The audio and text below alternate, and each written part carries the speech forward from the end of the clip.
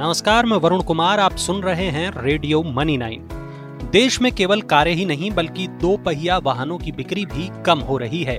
Federation of automobile dealer association यानी फाडा के आंकड़े बता रहे हैं कि 4 महीने से दो पहिया वाहनों की सेल लगातार घट रही है। इसका प्रमुख कारण सेमीकंडक्टर्स की पर्याप्त आपूर्ति न होना है।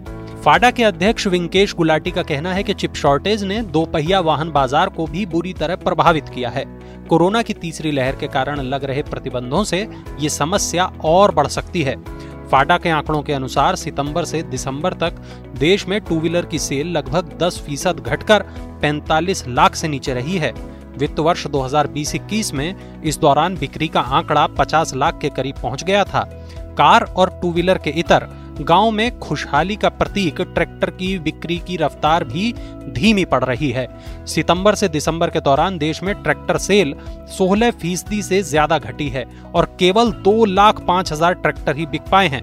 वित्त वर्ष 2020-21 में इस दौरान 2,45,000 ट्रैक्टर बिक गए थे। भारत की जीडीपी में ऑटोमोबाइल सेक्टर का योगदान 7.1% है। इस क्षेत्र में 3.7 करोड़ लोगों को काम मिला हुआ है। अगर बिक्री का यही हाल रहा तो सरकार के लिए एक नई मुश्किल खड़ी हो सकती है।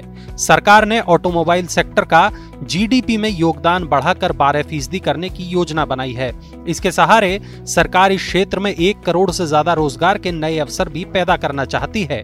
ऑटो क्षेत्र की इस हालत को देखते हुए सरकार के लिए ये लक्ष्य दूर की कौड़ी हो जाएगा। भारत जैसे देश की इकोनॉमी की स्थिति समझने के लिए उसके ग्रामीण इलाकों को समझना जरूरी है। ट्रैक्टर और दो पहिया वाहनों की बिक्री से ये अनुमान लगाया जाता है कि ग्रामीण इकोनॉमी के चेहरे पर उदासी है या रौनक। भारत की अधिकतर आबादी गांवों में ही बसती है।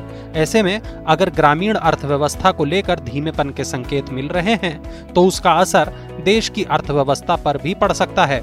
शायद इसी को भांपते हुए कई एजेंसियों ने भारत का जीडीपी ग्रोथ अनुमान घटा दिया है। उम्मीद है ये खबर आपको पसंद आई होगी।